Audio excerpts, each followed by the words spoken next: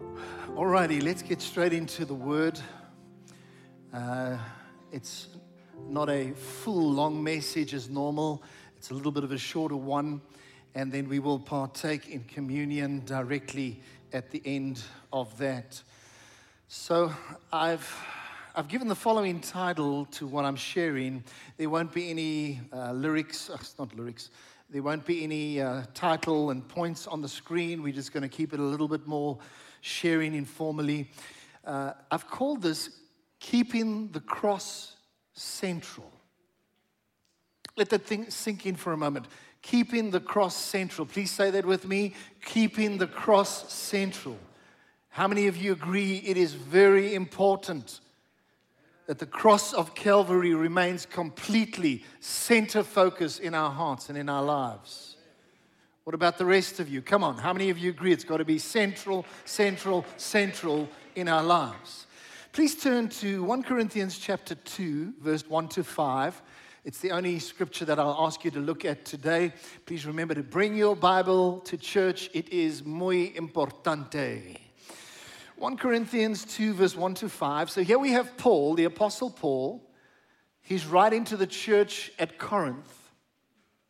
And this is what he says in verse 1 to 5. Paul said, "And I, brethren, when I came to you, did not come with excellence of speech." That's interesting. "Or of wisdom, declaring to you the testimony of God. For I determined not to know anything among you except Jesus Christ and Him crucified." There it is right there, keeping the cross central. Jesus Christ and Him crucified. "And I was with you in weakness, in fear, and in much trembling." This is the bold Apostle Paul. He says, "I was with you in weakness, in fear, much trembling. And my speech and my preaching, not with persuasive words of human wisdom, but in demonstration of the Spirit and of power." Everyone say power. "That your faith should not be in the wisdom of men." I wonder how many people have their faith in the wisdom of men. Should not be in the wisdom of men, but in the power of God. Please keep this open as we share for the next few minutes. A few things I'd like to share, 4 aspects I'd like to bring across. Number 1, you don't need fancy words to share your faith.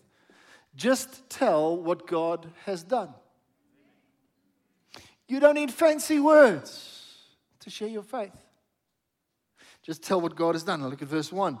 "And I, brethren, when I came to you, did not come with excellence of speech or of wisdom, declaring to you the testimony of God." Take note, he was declaring the testimony of God. He was teaching about the word. He was declaring the testimony. He was declaring the mysteries of God. But he wasn't doing it in some sort of a fancy, impressive way that people ended up saying, "What a great orator." No. The focus was not on Paul, but the power of the message. And Paul's basically saying, listen, I didn't have all the fancy words. I didn't have a slick sermon. I didn't have a slick PowerPoint presentation. But what I did do is I spoke to you as the people of God about Jesus. The risen, resurrected Jesus that makes all the difference in our lives, and He truly transforms us. That's what I was talking to you about. I think sometimes we shy away from speaking to other people about the things of the Lord because we feel, well, maybe we don't know enough of the Bible out of our heads to be able to quote it. So I'm not going to say anything to this person because I can't remember the details of all of those scriptures, or maybe there's other reasons, and you think, well, I'm not that great at theology, and so I possibly can't, I'll let the pastor speak to people about God and so on, but I'm not going to do that because I just don't have the excellence of speech. Don't let that lie hold you back. Simply tell people what God has done in your life. Don't try to get into theological things and talking about eschatology, soteriology, all of these things. And just just talk simply. Just talk simply of what the Lord has done in your life. Maybe it's something as simple as this. Well, 7 years ago, I gave my life to the Lord, and I can honestly say I've never searched again. I have peace in my heart. It can be something simple like that. Something simple like saying, I have peace in my heart. And I sleep better because I know God has met the deepest need, which is relationship with Him. That's not getting theological. That's just sharing from your heart. Think about the people that you come into contact with at work. Many of you work in large corporate companies, and maybe you have a cafeteria downstairs or canteen, cafe, and you would often spend time with some of your colleagues in a lunch break or whatever it might be, and you're in the canteen together, and there's an opportunity to chat, and oftentimes you spend a lot of time with these people, lunch break after lunch break after lunch break, but somehow you'll never open your mouth because you think, well, I'm not a theologian, I don't have all the fancy words. You don't need to have the fancy words. You can just begin to open your mouth and say what God means to you. And probably that'll be far more effective than trying any fancy things. Just tell them what God means to you. Years ago, shortly after completing my degree in theology, I remember I was on a plane in America, and I was sitting next to somebody, a bit of an older gentleman next to me, and I'd heard these stories of pastors speaking at conferences because they're in airplanes all the time. And so they often tell people, well, I witnessed to this guy on the plane, and I don't know, their testimonies all seem to be like, wow, and lights, and the oak just immediately prayed and everything. Anyhow, so here is Johnny, 22 years of age, just finishing my theology degree. I'm on the plane, and I start talking to this guy, and I think I know a bit about theology, so I start talking to him. I took a little bit of a theological approach, which was a big mistake, and it ended up being an utterly useful theological debate. It was useless. It was a waste of time. No ground was really covered in that. And by the way, eventually, this guy, he had the gift of the gab. I was ready to now start eating my little meal. You know those little meals, you got the butter and the bun and the little thing. Anyhow, that's just me. I enjoy airplane meals. And so, yeah, I'm ready just to carry on. And this guy wouldn't dry up. And he was from another religion. And he just started talking and talking and talking and talking. And I thought, John, you took the wrong approach. I should have just told him what Jesus means to me. And I should have just told him of the blessing that I experienced because Jesus has come into my life. So you don't need fancy words to share your faith. Just tell people what God has done. Secondly, this is very important. Keep the cross of Jesus Christ central throughout your lifetime. I want to say that again. Keep the cross of Jesus Christ central throughout your lifetime. Some people have kept it central for a certain part of their life, and then they've gotten into things which have confused them and gotten them off track. Keep it central. Look at verse 2. It says, "For I determined not to know anything among you except Jesus Christ and Him crucified." Would you agree? Paul was a focused man. And essentially, Paul was saying that his determined purposes, this is what he's going to do. He's going to keep the cross central in his life. That is what is going to happen. That's how he's going to live his life. Maybe that's why Paul's life was so powerful that he even wrote 2/3 of the New Testament, because he got a hold of the cross and he never let go. And from the cross flows every grace and blessing and every spiritual blessing in heavenly places in Christ. It all comes from the cross. I want to tell you this. At times during your Christian walk, there will come times where you are exposed to different emphases, different focuses in terms of the Word of God, and it might be a kingdom focus or a discipleship focus. It might be a word of faith focus. It might be a grace focus, and different things like that. And that's no problem. There's diversity in the body, and some people have a particular focus here and there. But through all of it, I want to say to you, never allow your attention to be turned away from Calvary. Never, ever allow that, child of God. You've got to hear this. Don't get caught up with fables and winds of doctrine and all sorts of crazy stuff. And also to say this, that if you will remain focused on the cross, it is likely that you will never get caught up into false doctrine. And we are seeing, the Bible says that in the end days, there will be a lot of false doctrine and all sorts of crazy beliefs. The Bible even says that people will give themselves to what is called the doctrine of demons.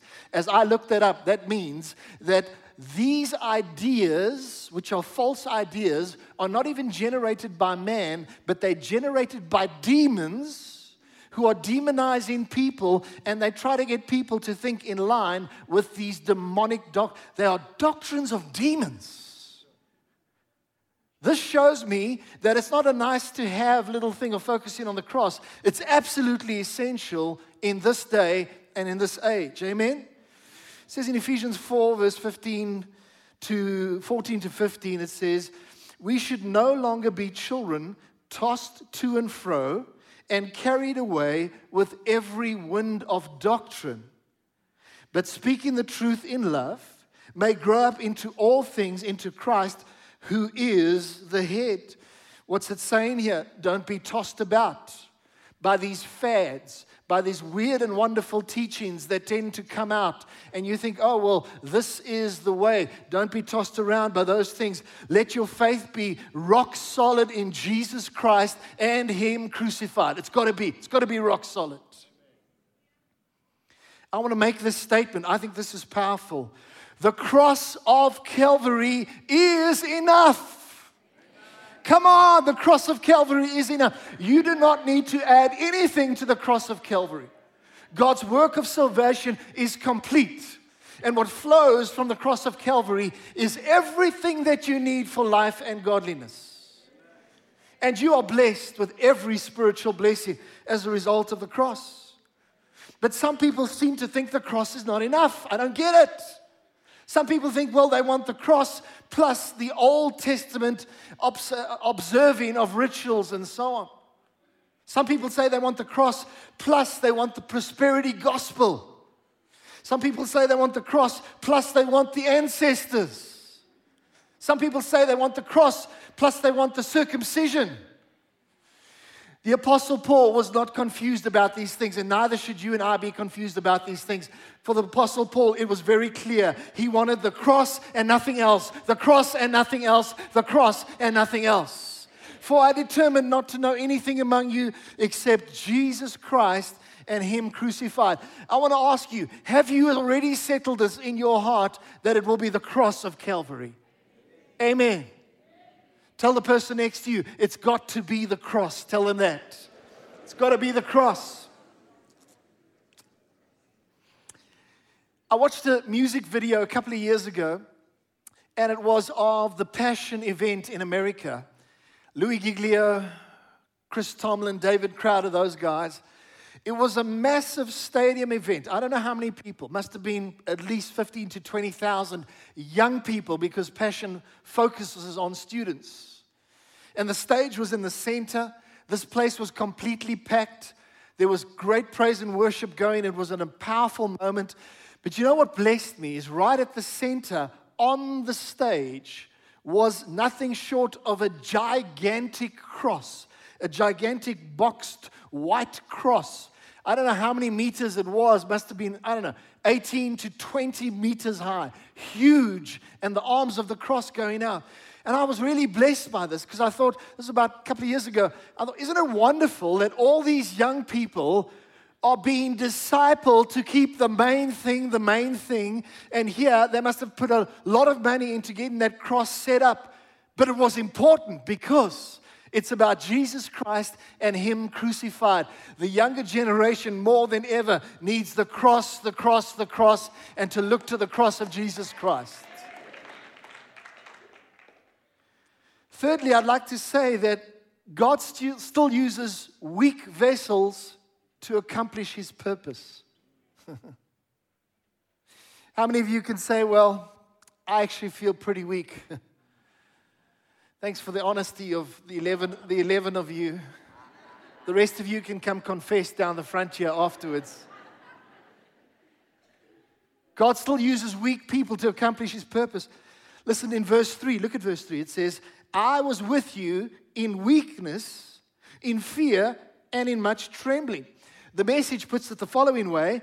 It says, Paul speaking, I felt totally inadequate. I was scared to death, if you want to know the truth of it. Now, what is astounding for me is this is the great apostle Paul, if I can put it this way. A man who was so mightily used of God, and actually, at the end of the day, he was just a weak vessel like me and like you. You've got to get it. You've got to understand this.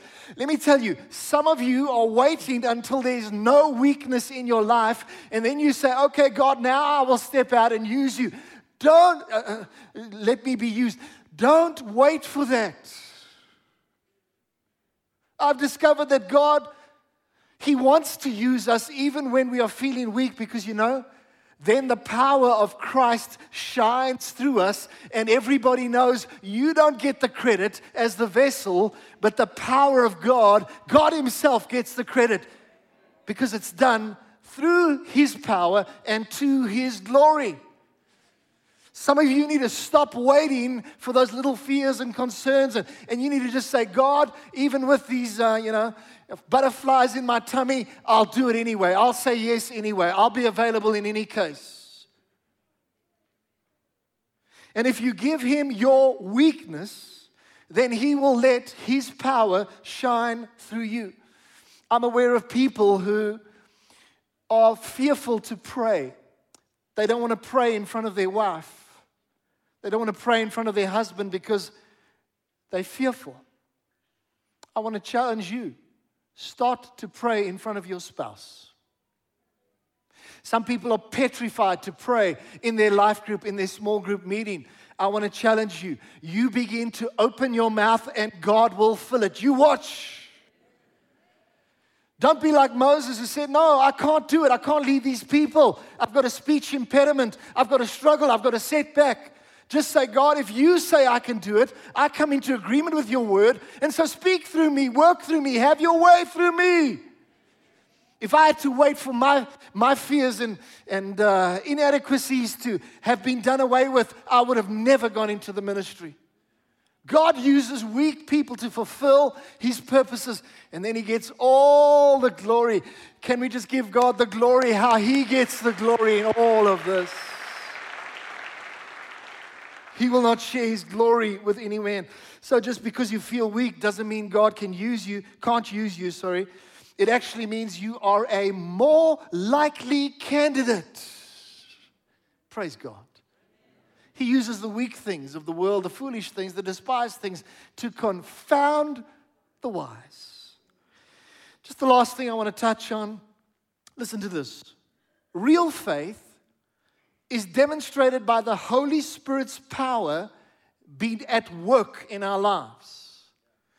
Real faith is demonstrated by the Holy Spirit's power being at work in our lives. Now, for the last time, just look at that passage, verse 4 and 5 of 1 Corinthians 2. It says, and my speech and my preaching were not with persuasive words of human wisdom. Take note of human wisdom. But in demonstration of the Spirit and of power, that your faith should not be in the wisdom of men. That's a very important phrase. That your faith should not be in the wisdom of men. Is your faith in the wisdom of men? That your faith should not be in the wisdom of men, but in the power of God.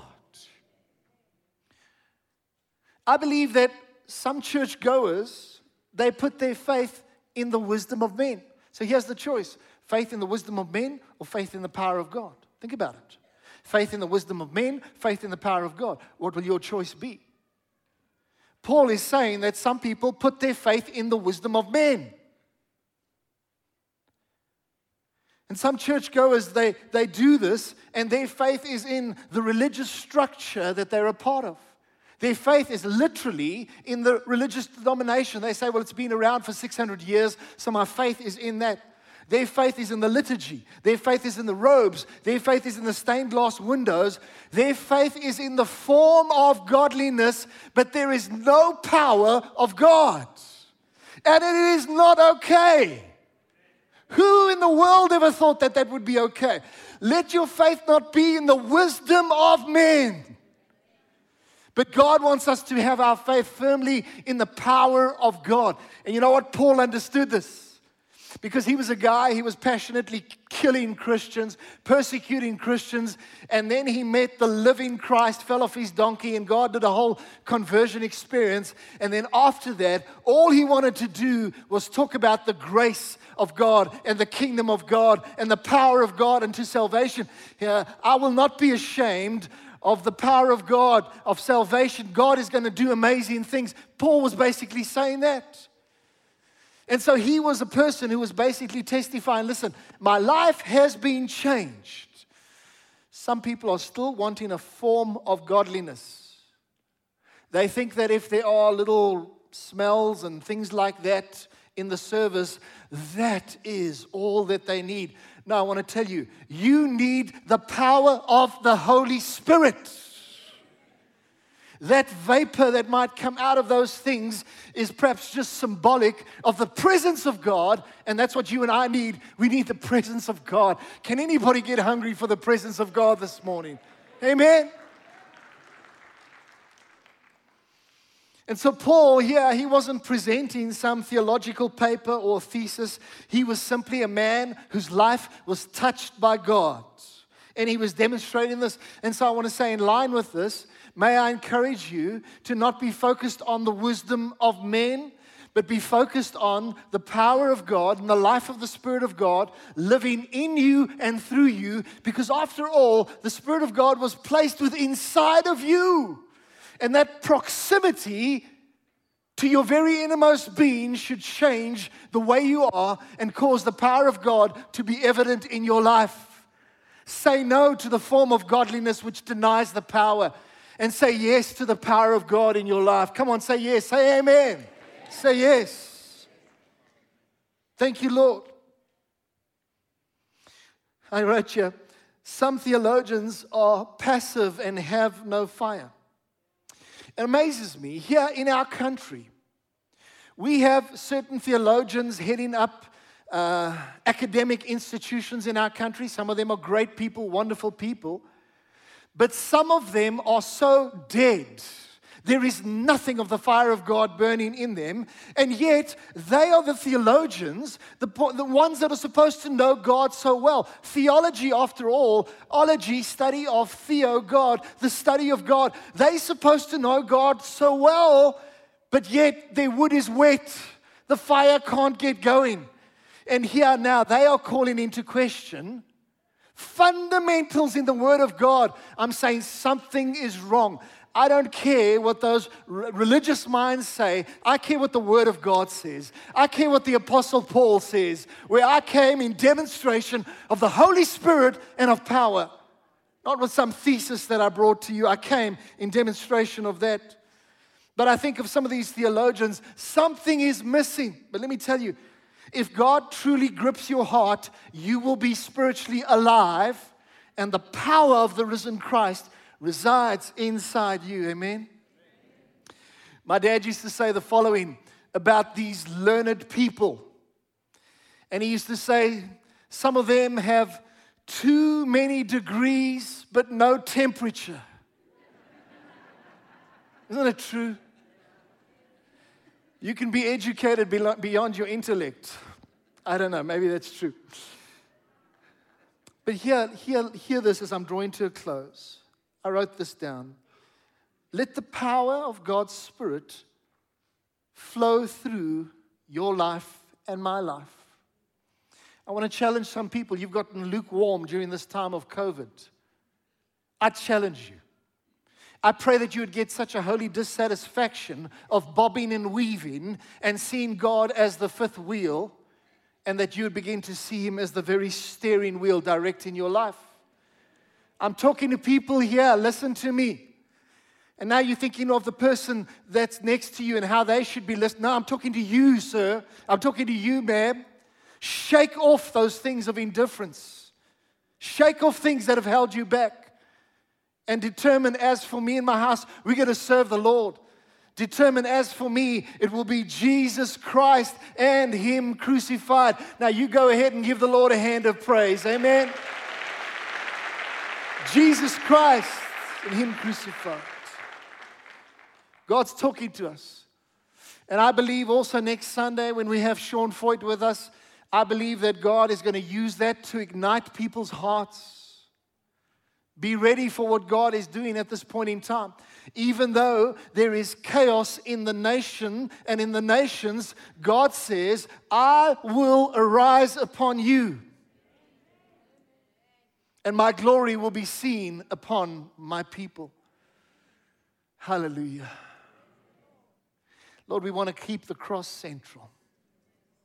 How many of you say that's your heart's desire? I want to keep the cross central. Wonderful.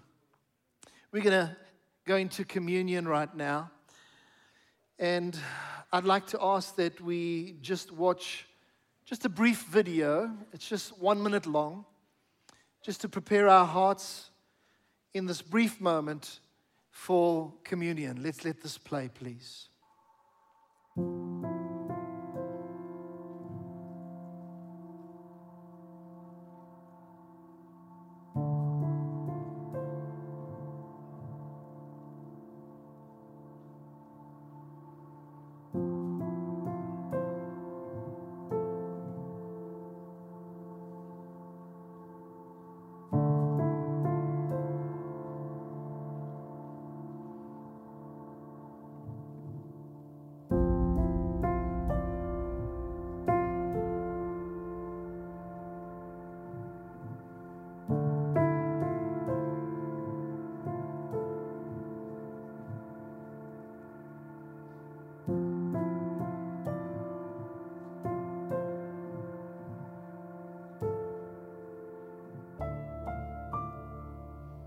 This is the beauty of communion.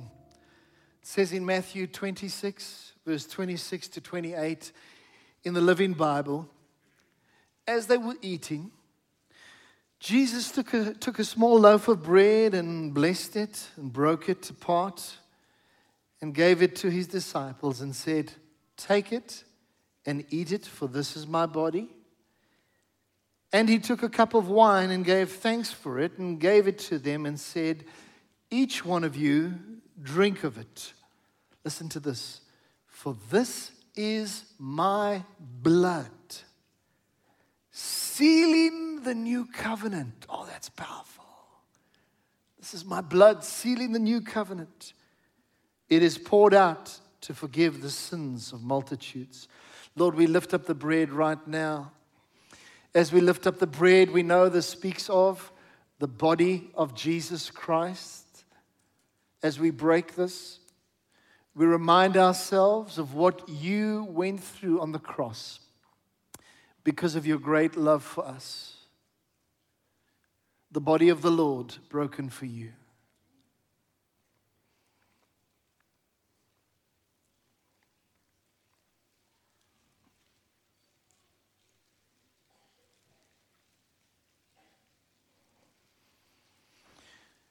Now, Heavenly Father, it's with great joy that we lift up the cup. Lord, I just want to say I'm personally grateful to partake in communion today. I believe everybody listening right now, you're grateful as well. And so, Father, we just come before you and just say anything that we've said or done lately that hasn't been right, we're sorry for that, Lord. We confess that. Thank you that you forgive and cleanse. Thank you that we are righteous in Jesus. We thank you that there's nothing like the blood of Jesus, the blood of the Lord shed for you.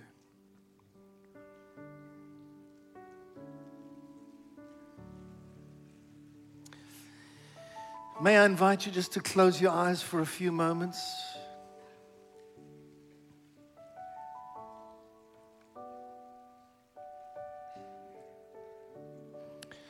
You can just fade that music out. I just want to sing a song.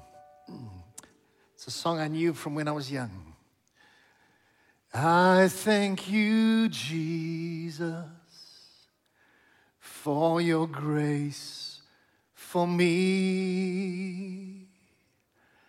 I thank you, Jesus, for your love for me. I lift my voice to praise your name, praise you again and again. You're my everything. You are my Lord. If you know it, you can sing it with me.